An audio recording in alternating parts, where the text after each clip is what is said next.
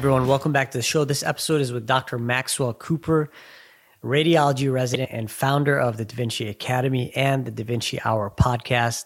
Maxwell and I talk about his podcasting journey and also his med device journey and how he's managed to do all of this during his residency training. For me, this was a really fun episode. It felt like I was just talking with a friend and kind of just hanging out and talking about our lives and what we've been creating. So it's a little bit of a back and forth. I hope you guys enjoy this. If you do enjoy it, please leave us a 5-star rating, give us a comment, tell us what you love most about this podcast. Follow us on our socials, on LinkedIn, Beyond Medicine Group. We'll see you there. Welcome to the podcast, man. I'm really excited to have you on, and I'm excited to just dive in and talk to a fellow podcaster. And I think what our audience would really be interested to hear about is, how do you start a podcast? What goes into building a podcast? How do you get guests?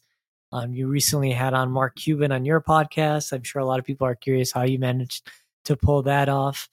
And, I'm just really, really excited to, when I was in residency, I also started a podcast, and I know how hard it is to juggle residency and also find time to do a passion project like this. So I'm curious to hear about your experience and learn from you. But would love if you could just start us off with an intro about yourself, where you grew up, where you got started, what you're currently doing, how you got into the podcast industry, and all of that. Yeah, sure. So first, Rami, I just want to say thank you for having me on your podcast. Like you said, we just had you on mine, which was a lot of fun, and I think we'll have fun on this one too. So I'm excited to get into it. So my current, day job, if you will, is I'm a resident physician at Emory University in Atlanta, Georgia. I'm a PGY 3. And so I'm in the radiology department there getting trained in both diagnostic and interventional radiology. Eventually plan to pursue interventional radiology for the majority of my practice, mainly vascular and musculoskeletal and oncology interventions are kind of what my interest lies, but we'll see where that ends up or how it shakes out. And then I spent most of my life in Ohio before I came down here. So I grew up in Cleveland, Ohio, in the suburbs, went to college at Case Western Reserve University, and then stayed there, did a master's in physiology, and then did a research year before med school, which was at University of Toledo, which is kind of near you in Michigan, where you grew up. So yeah, I knew a lot of people from Michigan.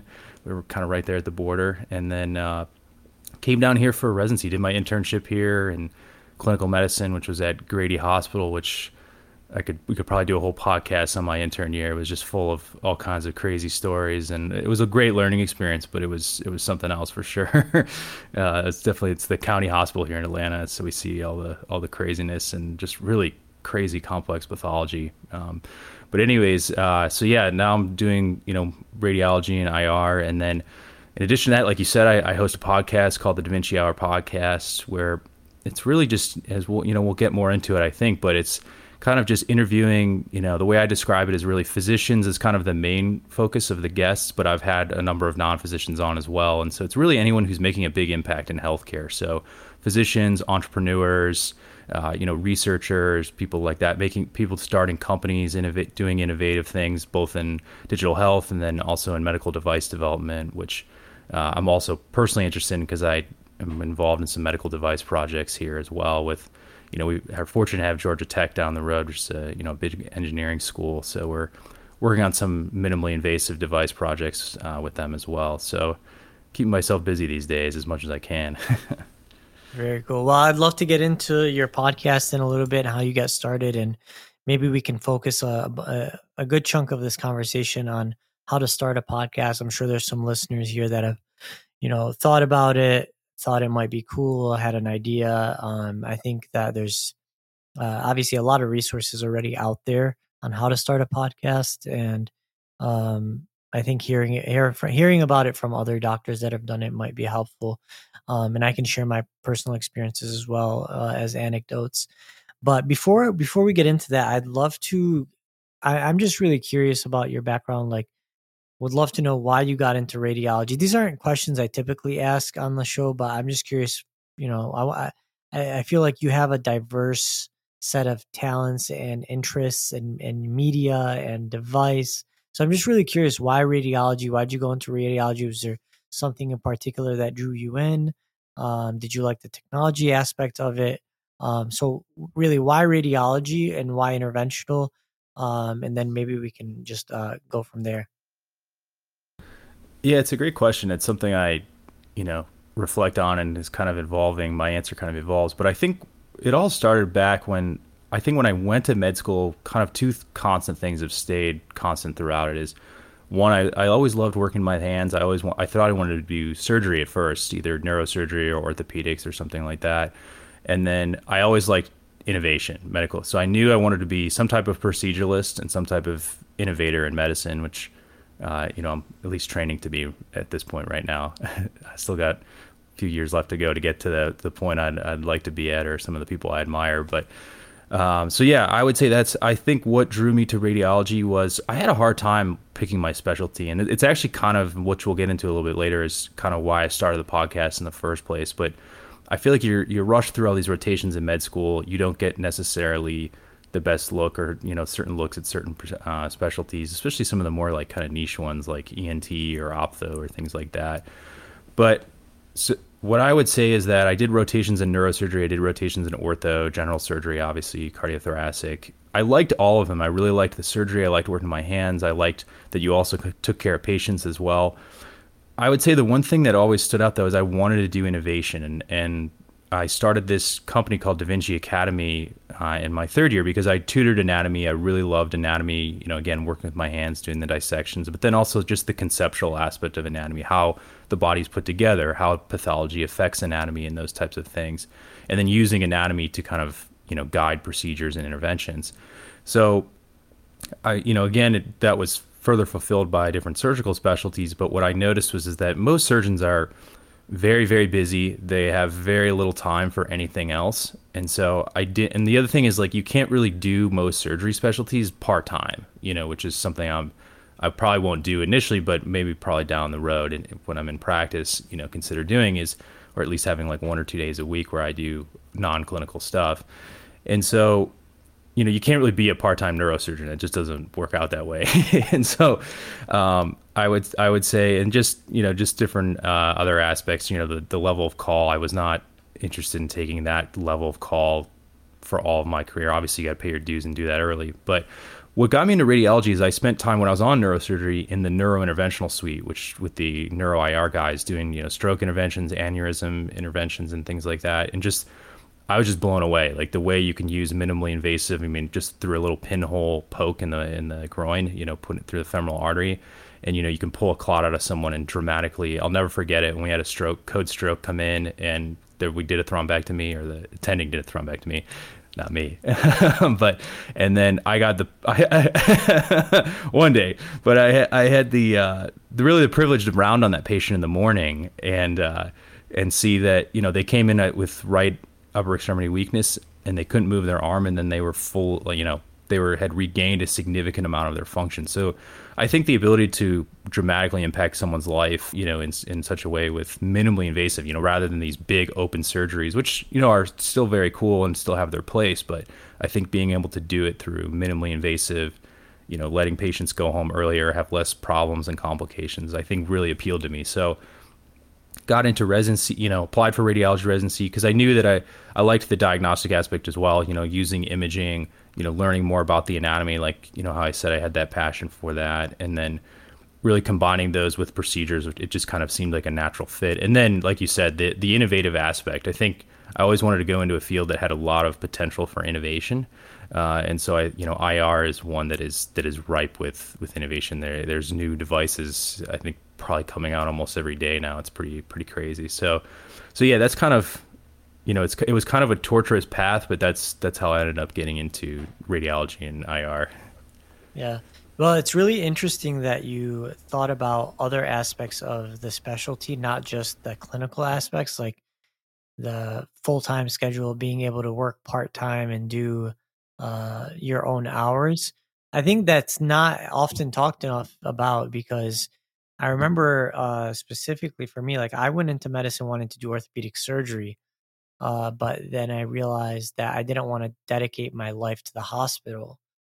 and I didn't want to. I also had a similar thought process. I was like, if I do medicine, I want it to be like on a part time basis, because there's other things that I want to do in combination with that, and like I remember that being a big decision maker for me. But yeah, interesting that you say that. Were there any other elements of radiology that particularly drew you into it? Yeah, it's an interesting question. I think I would first comment. It's an interesting comment you made about how I consider things not just within the clinical realm. I mean, a lot of people, they go into especially diagnostic radiology because it's great hours, it's good pay.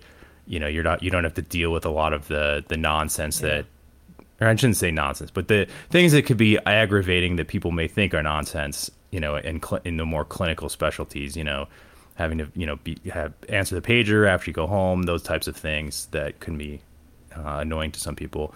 But anyways, I it's interesting to bring that up because I have a lot of med students that reach out to me about what specialty, and I always think about not just what you like clinically, which I think is important, because I loved orthopedics, I loved neurosurgery, I loved other aspects of other surgical specialties, but it was just kind of, I kept coming back to, I wanted that time. It was kind of, I think you need to think about what you want out of your career. That's the advice I give to medical students. And it's not just clinical. You got to think of how that clinical work plays into everything else that you're doing. So, I mean, if you're married with 5 kids, you got to think about how, a surgical specialty would play into that. Maybe it can, obviously there's people that make it work, but you got to think about kind of what you want. Also, I think a lot of people come in thinking they want to do, a ton of research or basic science research. And I mean, really that, if you want to do a surgical specialty, that doesn't usually, there's obviously people that pull that off, but I don't think that always works out well. Cause I remember I had someone reach out to me that said they want to do like high level neuroscience research and be a neurosurgeon, which there are those individuals out there, but I think, you got to be at the right hospital, the right academic center for that. And you got to really ask yourself, is that really what you want? And so I think that's an interesting, observation you made. So yeah, I would say what else drew me to the field was really, I think the ability to just do really innovative, device development. I think learn more in depth about the anatomy. I think what's cool about radiology is we, and IR for that matter, is we're involved in, every organ system. I mean, almost every patient that comes through the hospital or through a clinic sees radiology, whether it's for an X-ray or, some of these high level MRI scans we're doing now. And so I think it's just interesting to be, you're not limited to one particular area. So, versus like a neurologist or a cardiologist or those types of specialties. So I think the ability to be involved in many different aspects of care and many different settings, we read scans for patients in the ICU, in the inpatient setting, outpatient setting, those types of things. And then obviously IR is just an amazing field. I could go on about IR because we do procedures all over the body. It's just amazing. And there's just like devices, they're just new interventions that people are coming up with now. I mean, people are coming up with all these new spine interventions and musculoskeletal, which has kind of really piqued my interest as well. So.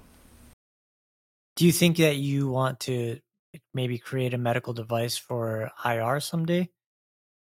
Yeah, it's funny you asked that. It's something I'm working on right now with one of my co-residents. I got to give a shout out to John Moon. He's a phenomenal innovator. He invented a device in medical school and started a company, and so he's working on that now. Wow. And yeah, he's a very talented individual. He's been a great guy to work with, and so he got me involved. He knew I was interested. He had some other ideas for projects. We kind of got together one night and just had a brainstorming session. And it was just, we were at his apartment and just kind of thinking up new device ideas, because there was this grant coming up through the Emory School of Medicine that we wanted to apply for. And we came up with the idea that we ended up applying for, which is taking basically a sensor and putting it into an arteriovenous graft to detect clot formation. And so what we did is we, got with some collaborators, wrote this grant, and we won over $100,000 in grant money for this particular project. What? Dude, that's amazing. Yeah. We did not expect this to happen. We, obviously, and we're doing this like on top of, I think, doing rotations and things like that. And we're just, this was in medical school a couple years ago. No, this was during residency. This was like, I think we got the grant maybe a few months ago, I think. So this is more of a recent development. Yeah. Yeah. Add that on top of podcast host and a media company. Damn, you're doing a lot, man. That's Yeah, amazing yeah. though. Congratulations. Thank you, thank you. Yeah, it's not just us. We have some great faculty advisors. We have an engineer at Georgia Tech that we're working with who's really developed some really innovative technology. Dr. Ya over at Georgia Tech, he's running a phenomenal lab. He has all these clinical collaborators. He's basically coming up with all these sensor technologies that have all these clinical applications, which is really cool. And thankfully we have some in IR. So yeah, that's kind of the goal. We're working on that. We've also patented some catheter device that we're still kind of working through as well. It's kind of we have like an engineer working on that for us. So it's a lot of like we come up with the device and design, but it's funny, neither of us are an engineer by trade, but we kind of think of these devices You and come help. up with the idea.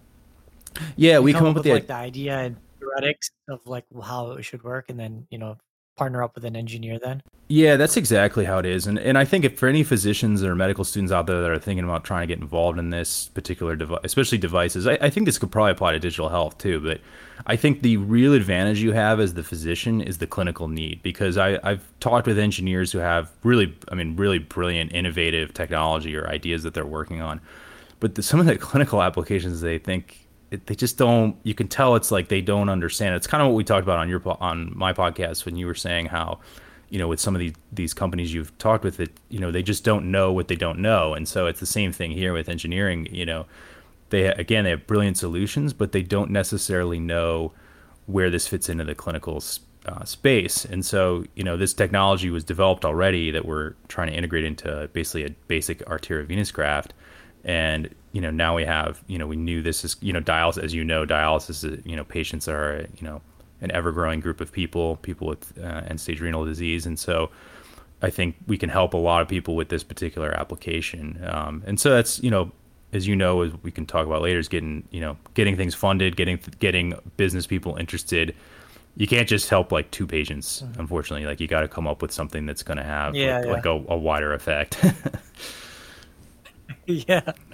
Interesting. So is this something that you can potentially do part-time, like starting a med device? And because I'm guessing there's a number of steps you got to jump through.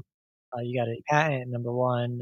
Probably there's some regulatory things and hurdles you got to jump through. And then I'm guessing clinical trials as well would be a part of that. Or is that not Yeah, so necessary? it's interesting you bring that up. The medical device is not as stringently, and this is kind of a controversial thing. It's not as stringently regulated as like the pharma industry is. So the pharma industry is very stringently regulated. I believe you need 2 pretty robust clinical trials to get a drug through. That's why the drug approval process takes so long. The medical device process is still lengthy, but not nearly as lengthy as the drug approval process. So yeah, I think there's basically what's called pre-market approval, which is where if you come up with a brand new device and it's an implantable device, and there's more nuances to it, but just in general terms, then you have to go through, like you said, a clinical trial. But again, it's not as, and again, there's different opinions on this. It's not as robust as say like a long-term, clinical trial you would do with a new drug. Now, there's also what's called the 510K approval, which is the other kind of those are kind of the 2 buckets of approval. And the 510K is more so for if you develop a device that's kind of similar to what's already out there, you don't necessarily need a clinical trial to demonstrate, efficacy and that. So I think if you kind of just have some, more basic science and lab testing that demonstrates the efficacy, then that will be, in some cases enough to get it proven. It just depends also on what you're trying to do. But yeah, I think as far as where this fits into what I want to do is, we're gonna have to bring other experts in along the way. We're in the very early stages. We're kind of refining the design process right now, and then with the other catheter device, we're kind of in the prototype stage with that. So it's really just kind of coordinate. We're kind of like the overseers at this point, or the coordinators. We kind of move things around. Make sure all the moving parts are moving in the right direction and that type of thing. And so I think eventually what we'll probably have to do is start maybe a company or an LLC and then apply. There's these government grants, which are pretty cool, called small SBIR grants, some small business innovative research grants, I think is what they stand for. And they're from the NIH, and they're for small businesses working on innovative technology. So our hope is, maybe eventually apply for one of those and kind of start out a company and recruit some more people to help us bring this to fruition. So that's kind of the long-term goal. I think where it fits into clinical practice, I think at least for the short term, I have to balance it on top of everything else I'm doing. But thankfully I've got a lot of other people, working with me. I'm not doing this alone. So Very cool. Are you guys going the 510K route? I think so. I think that's what we'd like to do. I think sometimes it's not up to you; it's up to the FDA. But I think that's our hope is to go that way, because we're essentially just using something that's already, like, people are putting arteriovenous grafts, every day into patients. So I think we're hoping that we can just kind of ride that wave. Are most of these medical devices in specialty specific industries, like, are they usually created by clinicians? Like, who are most of the inventors of these devices? Yeah, it's an interesting question. That's something I've kind of just read more about and talking to people. I think it's a mix. There's some very, very innovative physicians out there that they come up with it's usually, if it's a physician, they usually have done it like many, many times. Like there's a famous IR named Bob Smouse, I think he's on his, he's invented I don't even know how many devices. And then there's a guy like Tom Fogarty, who's a vascular surgeon out in California, who I think has 200 something patents, and now he owns a vineyard out there. He's just kind of enjoying life out there. Julio Palmez also owns a vineyard out there. He's the guy who originally invented the coronary stent. So he was actually an IR. Oh, what? Yeah. But he's got a big vineyard. Yeah, he's got a big vineyard, big house. Yeah, he's living good out there. But yeah. Do they when they get a patent, is the business route to get the patent and then license it out, or what's is there a strategy around it? Because I'm sure that they're not always going and starting the company themselves. Yeah, I think it's a mix. I think in the old days, you could kind of come up with these projects and start with companies. A guest I had on recently was Dr. Gary Michelson, he's a billionaire physician inventor. I think he's one of like 15 or 20 physicians that are on like the Forbes, billionaire list. And he has something like 900 patents, incredibly innovative guy, really just a brilliant guy. And he did that all while practicing orthopedic spine surgery full time. I asked him, I was like, did you ever think about going part-time, or even just quitting altogether and doing, because he was, making way more money doing devices than he was as a practicing doctor. And he goes, no, I loved surgery. I loved practicing. So he never gave it up until he doesn't practice anymore now. He does philanthropy, but he would do what you're talking about, more so licensing. He never really kind of started his own like device company and hire salespeople and all that stuff. I think what you're seeing more now recently is there's a lot of people start small companies more as kind of, it holds the intellectual property. It's, kind of gives you a little bit of legal protection. It allows you to kind of raise money versus just raising money yourself. And then usually these get acquired. It's kind of like the strategy you see a lot of people do, because to get a device to approval is already an arduous process, but then to actually get it out and make money is a whole different ball game. I mean, you've got to get, a full sales team in, you've got to get marketing and all that stuff. And that's where partnering with, the big players like Medtronic, Boston Scientific, those types of companies can, help you bring it to the large stage. Yeah, that makes sense. And I think, a lot of times companies are looking to save time, right? So they're looking to acquire, especially like private equity, that sort of thing. Like, they'd rather buy a company that's already saved them 6 months, a year's worth of time of getting approval and success. So you can get a pretty significant exit through just that concept. Yeah. There's always the stories of physicians, unfortunately, that weren't as savvy as they should have been, probably. But yeah, if you play your cards right, you can have some pretty nice exits for sure in the medical device. What are some cautionary tales or examples of that? I don't know if I have any. I always think of I remember there was a case, I was on a cardiothoracic surgery rotation, and there was a perfusionist, the guy who runs like the heart-lung machine when someone's on bypass. And I remember he was telling me about a cardiac surgeon he worked with who he had developed some type of catheter device for the heart-lung machine specifically. That device he patented. I don't even know. I think he patented it and he sold it for like some small amount of money. Maybe at the time it seemed like a lot of money, but he ended up, or he didn't do a good job of protecting his IP. And this bigger company took it over because he really did it just to make better patient care is basically was his goal. Like, which is kind of a funny, Yeah. it's kind of funny. You see this a lot. A lot of these physician inventors, like they're just trying to improve patient care. A lot of times they're not trying to become billionaires or, necessarily change the world or anything. They're just trying to make patient care better or make their own lives easier. And so he invented. Yeah. Which is why they build great products. Yeah, no, 100%, 100%. And so he invented this device, and the perfusionist ended up telling me, he told me, if I had played my cards right, I'd be a multimillionaire off of that, and I probably wouldn't even have to do surgery anymore. But he literally made no money off of it. So someone else made a lot of money off of it. And there's unfortunately other examples of that out there where I think people are either too trusting or they don't, I think one thing that you need to do is you can always, and Gary Michelson talked about this, is you can always apply for a provisional patent. So if you have your idea, you get it down, you write it up, you file a provisional patent, and then you have a whole year to kind of fully develop that before you have to apply for like the real patent, like the, a fully, working patent that is much more expensive and requires an attorney and things like that. And so I think, for people out there thinking of developing device ideas or any type of patentable idea, just file a provisional and then work on it further. And then you can get people to do non-disclosure agreements and things like that. And people, then you can kind of have some legal protection there. Yeah. Well, with the provisional patent, are there certain requirements? Like, do you have to draw out the whole idea, describe how it works? Yeah. So along with my co-resident John, we wrote a provisional patent for that catheter device I was telling you about. And so, yeah, you come up with some schematics you use. It's good to have like CAD. John's really good at doing CAD drawings. So, we were able to come up with some nice CAD drawings for the device, and then yeah, you write up exactly what you said. You write up how it works, and you don't need to have a functional. We certainly didn't have a functional prototype at all at this point. We just had essentially an idea, and you write up how it works. You write up a lot of the clinical indications, and with that, you try to be very broad because if you say, like, let's say you come up with some kind of stent device, and you're like, this is a great stent for coronary artery disease.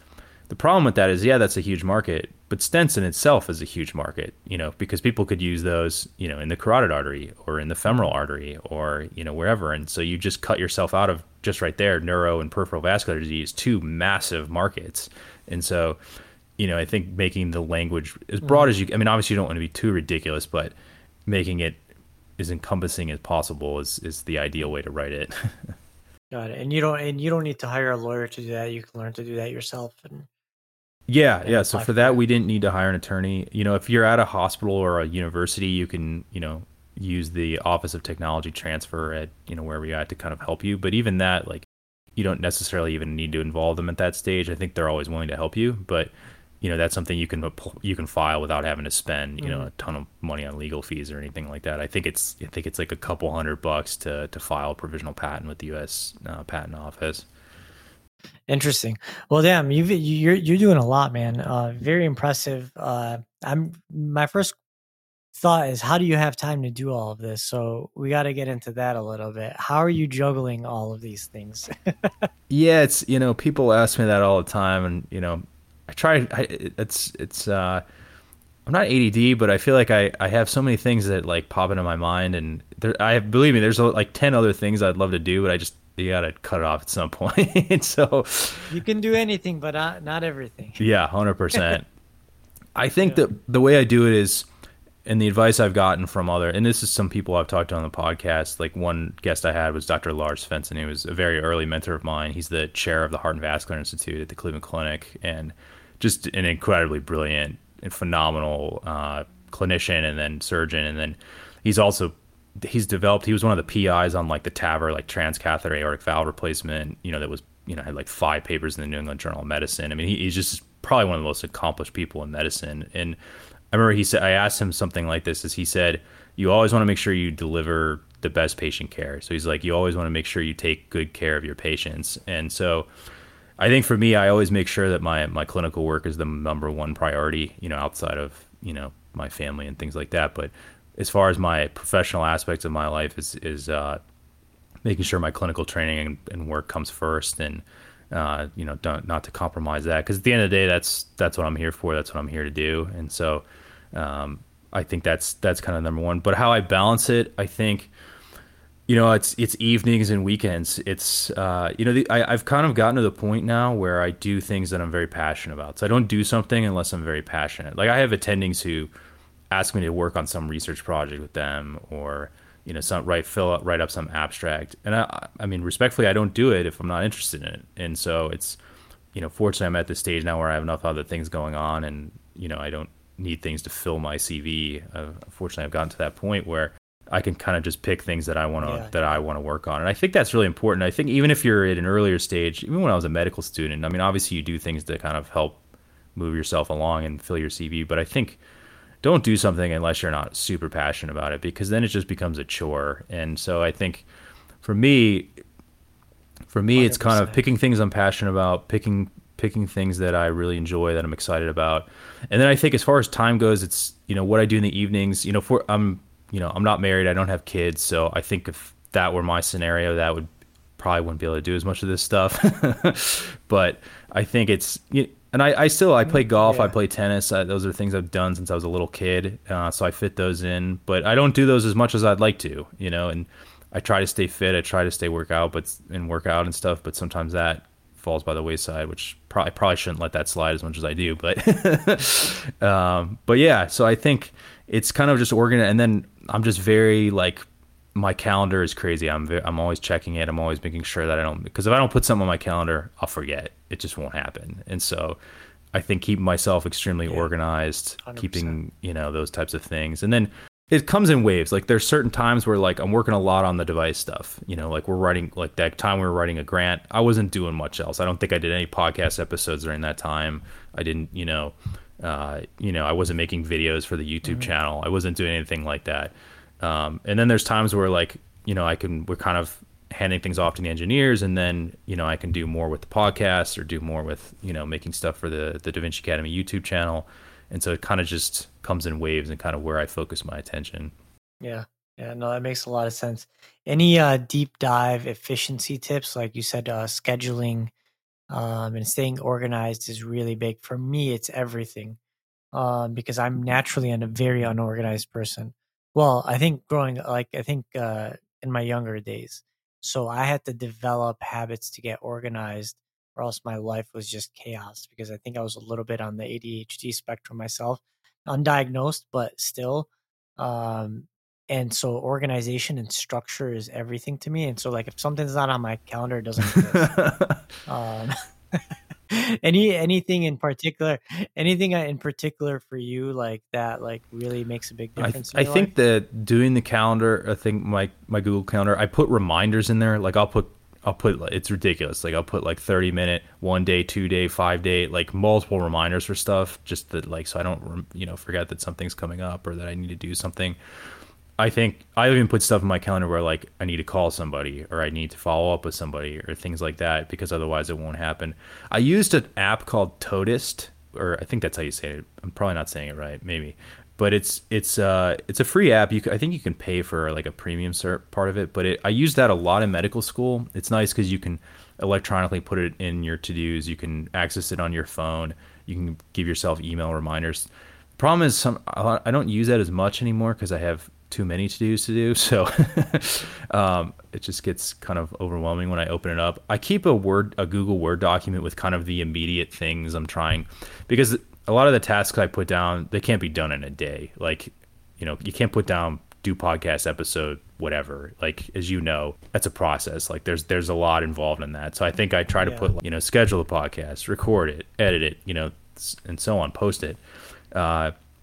Which sometimes you can't do that all in 1 week, especially when you're balancing other things. So I think I try to just keep a weekly to-do list of things. And then I kind of have a global to-do list in the background of man, it'd be really great when I get all these things done. But I don't look at that as often, because then it just makes me feel sad that I don't have as many things crossed off as I'd like to. Yeah. Yeah. Any productivity hack that you've discovered in the last year or so that's really made a big difference in your life, that for sure doing this one thing made a significant change for you? I don't know if it's one such thing. I think it's really what you decide to spend your time on and focus. I think if you're excited about it, you're going to have the energy for it. I think especially if you've worked, done a clinical day, or like even you, like all the things you're working on, I'm sure, beyond medicine group, you have all these other things you're working on. So I think, it's very obvious that you're very passionate about beyond medicine group and your podcasts and everything. And so I think that's why I think it's so important to pick things that you're passionate about, that you're going to have the energy. Cause I mean, a lot of times when I do these things, I'm tired. Like I'd rather just hang out, like, and so I think that's Yeah. kind of been my drive. I'm 100%. sorry. I don't think I have like any super great efficiency Yeah. tips or tricks or anything. I think it's just being passionate about what you're doing, I think is probably the biggest Yeah. thing.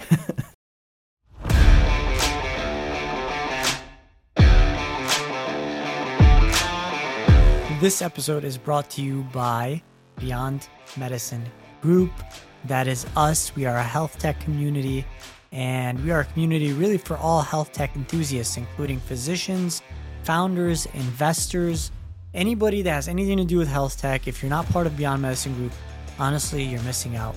Really, we started this group because we wanted to connect our clinical leadership with digital health founders and our founders that are looking for experts, really experts in the field that can help them with building their companies, helping with either feedback or consulting or advising. This is just really a collaborative community, and we're housed on Slack. We do a lot of conversations and job boards and all various types of things that we can all benefit from. So if you're not part of the community, make sure you check it out, beyondmedicine.group.com. It's $10 a month or $100 for the year. With that, you get access to our member directory, our job boards, you get resources, you get my support, you get our community support. So check it out, beyondmedicinegroup.com.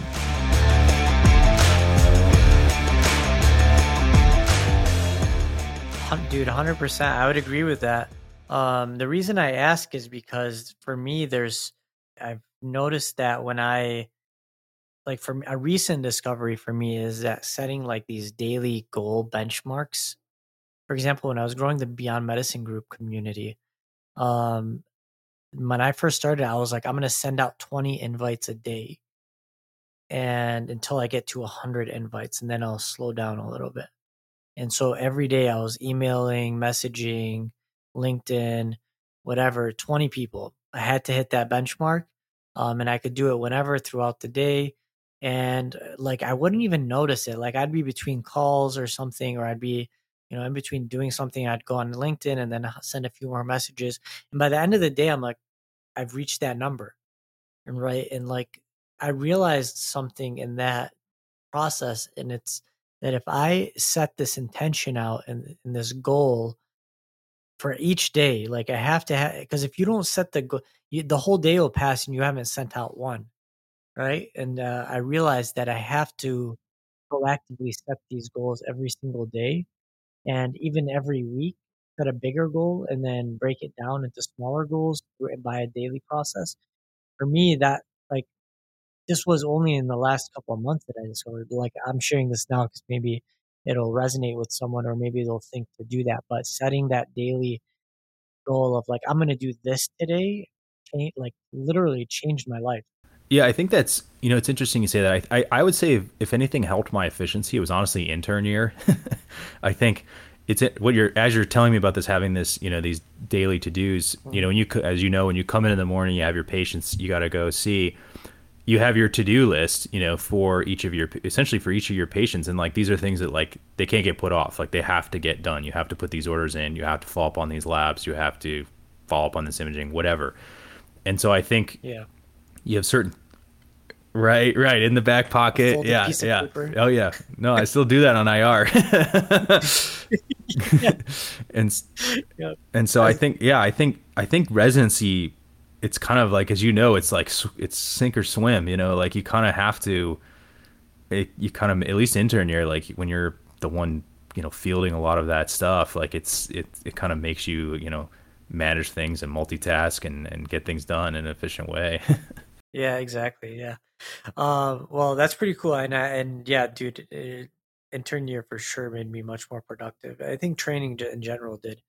Um, especially getting used to working like those long hours. Now it's like we're putting in the regular hours every day is a lot easier. Um, let's switch gears for a little bit because I think a lot of people are curious to know more about your podcast and how you started it. And like I mentioned, I think a lot of people have thought about starting a podcast, especially now. Um, and would love to hear, how you got started and what it was like getting started, and if you have any practical tips for anyone who's looking to get The started. podcast, I would almost say, this may be hard to believe. I would say I was almost a reluctant podcaster in a way. It was something I tossed around the idea because I consume a lot of podcasts. I really, because being busy, I like listening to them when I work out or when I'm on the go and stuff. Like it feels weird to drive in the car now without listening to a podcast. And so it was something I really thought about doing, but kind of I was like, I don't know if I want to do it. I don't know if I don't know if I'm that great of an interviewer. Like I don't know. I was kind of like hesitant or reluctant about it, but I did it. Dude, you're a natural interviewer. You interviewed me, and that was probably one of the best interviews that I've personally been interviewed. No, thank you. I appreciate that, and it's good to hear that, and because it's now it's become something I love doing it, and so I think how I got started was, I produce it through DaVinci Academy, which is a company like I mentioned, I co-founded in med school, and we started out, we made a bunch of video courses for anatomy, histology, and biochemistry, and then we've kind of segued into, we had a kind of an educational podcast called Da Vinci Cases. So I was sort of a podcaster, I guess, in a way that we had these cases that we put out, and it's actually gotten fairly popular. It's these like case videos that we've put out. I used to do them every week, and now it's, if you look at it, it's like every few months. And so I'm sorry to anyone else who listens to out there. I'm trying to do them more in bulk or get other people. I got a med student to do some of them for me, so those are coming out soon. But anyway, sorry, I digress. And so I wanted to help promote all these the Da Vinci Academy, and so I thought podcast would probably be a good way to do that. And so it kind of started out as that, and then I didn't want to just do it to promote the YouTube channel. It was more to provide value, and kind of what we were talking about earlier is I felt like med students, you don't always get the best look at certain specialties. You don't always get kind of the inside on different specialties. So I was like, I'm going to bring some people on that I know really well, that I can ask them the kind of questions that you might be afraid to ask as a med student. So I brought, a mentor of mine on who's an attending neurosurgeon that's just a phenomenal guy. And, he's stayed a mentor to me. I was just talking to him last week, and, and so I picked his brain, because I think people need to realize, kind of the full extent of some of those specialties. And I think it's evolved now to other things that I ask about. But, I asked about call, what's that really like? What's your lifestyle really like? And so I think the first 10 episodes were they were a lot of like focusing on people's specialties and things like that, and then kind of getting an inside look at like what their lives really were like. But something interesting happened where I would ask them a lot. I always, I don't know if it's just the nature of the people I associate with or what, but a lot of these people had other things going on outside of clinical medicine that were really interesting. So the feedback I started getting was, hey, like we like hearing about this person's, like how they did their research, how they balanced that with their clinical work, or this person, how they developed this device or this technology or worked on this innovation project.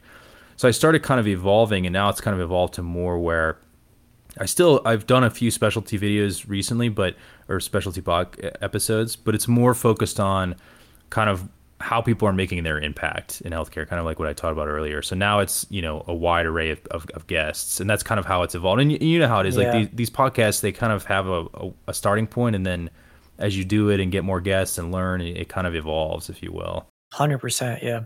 Yeah. I've learned so much. I've done probably over 100 episodes now, and we've probably released 70 of them. And I've learned so much from talking to people. And I think and I've learned a lot from our listeners as well, because I'm constantly asking for feedback and how can we make this better? And I try to elicit honest feedback. Like I tell people, like, roast me. Like I want to know. And I roast myself too, because I'm extremely critical. Like, so when I listen back to every single episode we do, take notes, and try to figure out how to make it better. But I think what a lot of listeners like is they like to see themselves in someone else's story. So as you're listening, you want to see how can you want to relate to the person, right? You want to see yourself in their story. You want to see yourself either as them in the future or doing what they're doing. I think that's a big motivator. That's why we listen to, people we admire or inspire to be like. or people who are going through a similar struggle as us, that have gone through something very difficult that we're also currently going through, which I think is like for the doctor community, it's why we want to hear from other doctors, especially ones that are doing things that either we're too scared to do or we want to do one day or we don't know how to do, but like there's another doctor doing it. So if they can do it, we can do it, right? It removes a little bit of the imposter syndrome, because you think that, if another doctor did it, then you could probably do it too. They figured it out. Um, so it's a really, you learn a lot about like psychology, I think, of like how to be a good listener, how to understand what people, and you probably are realizing this now, being the interviewer and being the speaker are night and day. Oh yeah, 100%. What do you enjoy more? I enjoy being on this end, man. It's it's funny. Yeah. It's I do that. I just show up. That's all I'm doing here. Like, Yep. Yeah, but it makes you a better speaker. I don't know if you've realized that or not yet. yeah, I think definitely. It makes you a better speaker. I think it makes you think more critically about your conversations you have with people, especially when it's. I mean, obviously, you're hanging out with your friends. That's a different story. But like, if when you're having professional type conversations, I think it makes you more attentive to things. It makes you ask better questions. It makes you. I think the way I prepare for interviews has helped me prepare for like meetings and things like that. That where I want to obtain a specific objective and things like that. So yeah, I think it's an incredible networking tool too that I didn't anticipate at first. Oh, I mean, oh my gosh. the people I've been able to speak to, through this podcast, like I mean, I don't think they would have responded. I mean, they would have blown me off. I mean, I'm. Well, you had Mark Cuban on your show, which we have to talk about. Yeah, I mean, I still get asked about that all the time. That's like I remember I talked with Aaron Fritz the first time I met him. It was literally the first question. He goes, "The first question I have to ask you is how in the world did you get Mark Cuban on your podcast?" It was the first thing he said to me, and Yeah. And so I really, it was just a cold email. I mean, I found his email address. I read an article because he gets email. He does everything through email. Like he doesn't do business meetings. He doesn't like go to an office. Like he does everything through his email. Now, I don't know if he has like more than one email, probably, but the one he like puts out to the public is just like mcuban@gmail.com. And so it's like anyone can email him. And so he reads, he says he told me when I interviewed him, he reads every email he gets, but he said he probably deletes over 90% of them. And so he likes, and I got this sense from talking to him is he likes when you're very direct. He does not want to hear your life story. He does not want to hear like, how you got inspired to do something in fifth grade. Like he wants you to get straight to the point. And so, so I wrote a very. I don't care why you wanted to become a doctor. No, yeah, he doesn't want to hear about that. And so he wants, I mean, and I get it. I mean, I can't even imagine how many emails he gets. He's probably getting tons of emails at this moment right now. I mean, and people pitching him things and asking him to show up for things and stuff. So I think I just made it very like specific. I said, I think, what you're doing with Cost Plus Drugs could be very beneficial for my audience. I said, we don't learn about this, as you know, in med school or even residency. We don't learn how the pharmaceutical industry works. And he's like, I listened to him on another podcast and it was unbelievable. I'm like, he knows probably more than a lot of doctors do about how the whole pharma business works. And so he knows a lot. I was listening to one too. Yeah. It's amazing. I mean, he's an incredibly smart guy. I don't know how he learns like all this different stuff, but I think, it was, that's how I was able to get him on. I mean, otherwise I wouldn't have, I'm not an NBA player. I don't know. Otherwise I wouldn't have been able to get a chance to talk with him. And any other dream guests that you have? I would say, I think anyone who's making a big impact. There's some, I think, Tom Fogarty, somebody I'd like to talk to. I think just to pick his brain, even just to talk with him for 10 or 15 minutes, even just to like, it's amazing just to pick these people's brains. Inventor? Yeah, the guy, he was a vascular surgeon for a long time. He ran like a venture capital talk about a guy who like literally did it all. I mean, he practiced surgery at Stanford. He, invented all these devices, started numerous companies, venture capital firm. I mean, just amazing. And I think just to pick his brain, another guy is Toby Cosgrove, who was the CEO of the Cleveland Clinic, incredible innovator for, he's not the CEO anymore, but he's since retired, but just an incredible innovator, incredibly busy clinically. I mean, just, learning how these people operate and do what they do is just incredible. And then Sanjay Gupta, who's on the faculty here at Emory, I'm trying to get him on. We'll see if I can get him. I'm having a hard time finding a hold of him. So if anyone knows how to get a hold of him, let me know. But I'd love to have him on. I see his name on, scans that get ordered in radiology. So I know he's out there somewhere. Yeah. Oh, really? That's funny. Yeah. He still practices a little bit, I think, mainly at Grady Hospital, actually, which is, the county hospital here in Atlanta. So we'll see what happens. So are you more so curious about, we'll go back to the podcast building, but I want to keep going on this tangent here. Are you more curious about people's stories or like just how they did it? Or because that's what I like. Sometimes for me, I like selfishly, I want to like know how they did it. Like one of the things that like ever since I was a little kid, like if someone did something, I didn't want to just hear like, "Oh, I did this." I hate when people play things down. Like I need to know the details of how you did it because my brain doesn't work that way. Like I have to visualize, like like understand it. Like wow, I need to know the details, and so that's sort of I think that's why I like talking to people because I really want to know how they do certain things because then I can apply that knowledge to my own life and uh, maybe take pieces here and there and integrate it into my life. Um, and it turns out like a lot of people want to hear that too.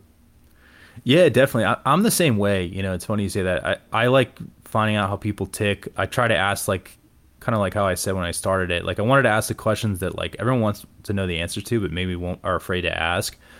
And so, what started out when I would ask them, just different attendings and stuff. I'm not a med student anymore, so I can get away with asking some of this stuff. Plus, I know in the early days I knew these guys, so it wasn't like a big deal. I knew they wouldn't care. But I think even still, like I try to a lot of the way I prep for my interviews is I listen to the guests if they've done other podcasts. I listen to at least like one or two other episodes they've done on another podcast, and I try to. Obviously, you're going to ask some of the same things, but I try to ask things that are more specific, that are even just interesting to me, and I think might be interesting to other people. So yeah, I think getting people's story, and yeah, I'm very interested in people's career path. Like even though it's kind of the focus of the podcast has changed, I always try to dive a little bit into that. How do they get started? Like recently, hasn't come out yet. I interviewed Tiffany Moon, who's a anesthesiologist in Texas, and she was on the Real Housewives of Dallas, which is like a reality TV show,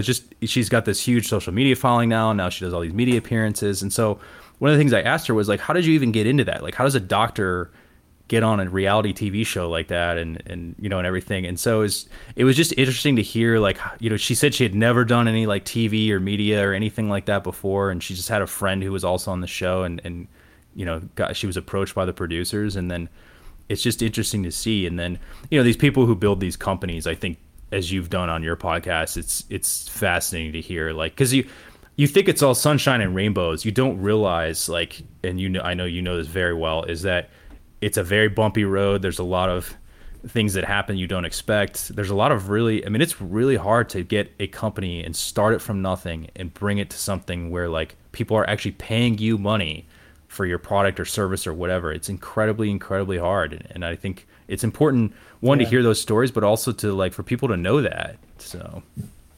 Yeah. Yeah. Well, it's funny because when you talk, I've realized this, when I talk to these founders that have done this successfully, they're so humble. Like they just talk about it in a way like it was easy, but it wasn't. They've gone through a lot of struggle and pain to get there, and maybe that's why they're humble because they've probably been through a lot. But yeah, I agree. People's stories are fascinating, and I think it's one of the best things about doing a podcast. And um like there's so many positives like I can't even tell you the number of opportunities that I've had come in through the networks and the relationships I built through this thing, and I'm sure the same is happening for you. So I think that, and I think everybody should have one. I mean, if you can speak well, I mean, even actually if you can't speak well, it's probably more reason to do a podcast because it will make you a better speaker. And even if you don't want to do one that's fancy and it's just with you and your friends, and maybe you don't even do anything with it, but I think it's a great learning experience. No, I learn something from every episode I do, no matter who it is, and I think it's an incredible networking opportunity, but it's also a great learning opportunity. And I honestly, like I said, I was very reluctant to do it at first, and I love doing it now. It's like the main thing I focus on. I used to, like I said, I did some video courses and stuff. I don't really do that as much anymore. I mean, they're still out there for people on the YouTube channel and stuff, but this is like kind of my main, as far as like my media things go, like this is kind of my main focus now. And it's just, you know, and yeah, like you said, I've had some unique opportunities come. I didn't even plan on that or have any, hope for that really. And they've kind of some unique networking and other opportunities have come as a result of it, which is pretty cool. Yeah. Now, do you have any help? Did you like do this all on your own? How did you get started? Yeah, so for DaVinci Academy, my co-founders were my two brothers actually. So I don't know if my parents planned it this way or what, but so I'm a physician, and then my one brother is a software engineer, and then my other brother is in finance. He did investment banking for a long time, and now he's in private equity. So shout out to Charlie and Jacob, my two bros. And so they started the company with me. That's awesome. And I had this idea back then, that was when like, things like Pathoma were, kind of all the craze, and Sketchy Micro and all those other resources people use. So I was like, I think, people are looking for more easy to use online based education platforms, and they bought into it, and, we're 5 years later, we're still doing it. And so, but as far as the podcast goes, yeah, I mean, I approached them about the idea. They immediately thought it was a great idea. They were like, oh, you should totally do it. They were very encouraging about it. And it took a few months for me to like finally, one, just kind of figure out what I wanted to do with it, feel like I was ready to do it and start it. And, really they helped me with kind of all the aspects of it, getting it on the website. We kind of split the editing. I do some of the editing. They do some of the editing. My one brother helps me with we're trying to make new, like those like preview clips you see, or those like teaser clips from different episodes, like a high point of the episode. We're trying to get those out and put those out on our social media, so just people can see kind of the highlights of the podcast, and then also just to raise awareness about it. So yeah, I do a lot of the work. I do all the scheduling myself. I do obviously all the recording and stuff, and then but I also have some help as well, which is good. Very cool. Yeah. And now it's a lot easier now to start a podcast. There's all these streaming sites where you can basically it's like turnkey, start your podcast, and you really just got to record and upload your audio, which is pretty cool. It never used to be like that. So it's a lot easier today, and you really just got to jump on Zoom and press record, and you got something to go off of. But yeah, I don't want to take up too much of your time, Maxwell. I think that what you're doing is great, and I definitely think we're going to stay in touch, hopefully, and continue to collaborate together. Would love to help my audience, follow you, listen along. You can check out the episode you and I did together, where you kind of turned the tables here, and I went into a lot of my life story actually on the podcast, which was really fun. But where can we send people? Where can they follow you? Where can they get in touch? Yeah, no, thanks for asking that. I appreciate it. Yeah, so the podcast is the DaVinci Hour podcast. You can, I think it's the only podcast named to that, so you can search it on all the different. It's on every major platform: Spotify, Apple Podcasts. The website, it's hosted on the same website as DaVinci Academy, which is dviacademy.com. So you can see our different videos on there and our educational video content, and then also the podcast is housed on there as well. With every guest gets their own page, and we have their little bio and description of all the different episodes. So if you're looking for more information than just kind of listening. And then as far as you can find me on LinkedIn, just Maxwell Cooper MD, searching that. I'm at Emory. There's actually another Max Cooper MD at Emory, which is kind of funny, but I don't think he's on LinkedIn. He's much more famous than me. He's a Lasker Award winner. So maybe I'll have to get him on the podcast soon. Yeah. So I should have thought that when you asked me who else. I plan to hopefully get him on too at some point. So that'd be funny. But anyways, yeah. So you can add me on LinkedIn, and then I'm trying to build up my Instagram too. It's at Maxwell Cooper MD as well. So that's where I post every announcement about the podcast on there. I'm starting to put some clips. We made a cool trailer for the podcast that's on there. And then all the DaVinci Academy is on all the major platforms too. Twitter, Instagram, there's a LinkedIn page too. So, you guys can check out what we're doing there as well. Perfect. Maxwell, pleasure to have you on the show, brother. I appreciate it. And, definitely looking forward to staying in touch.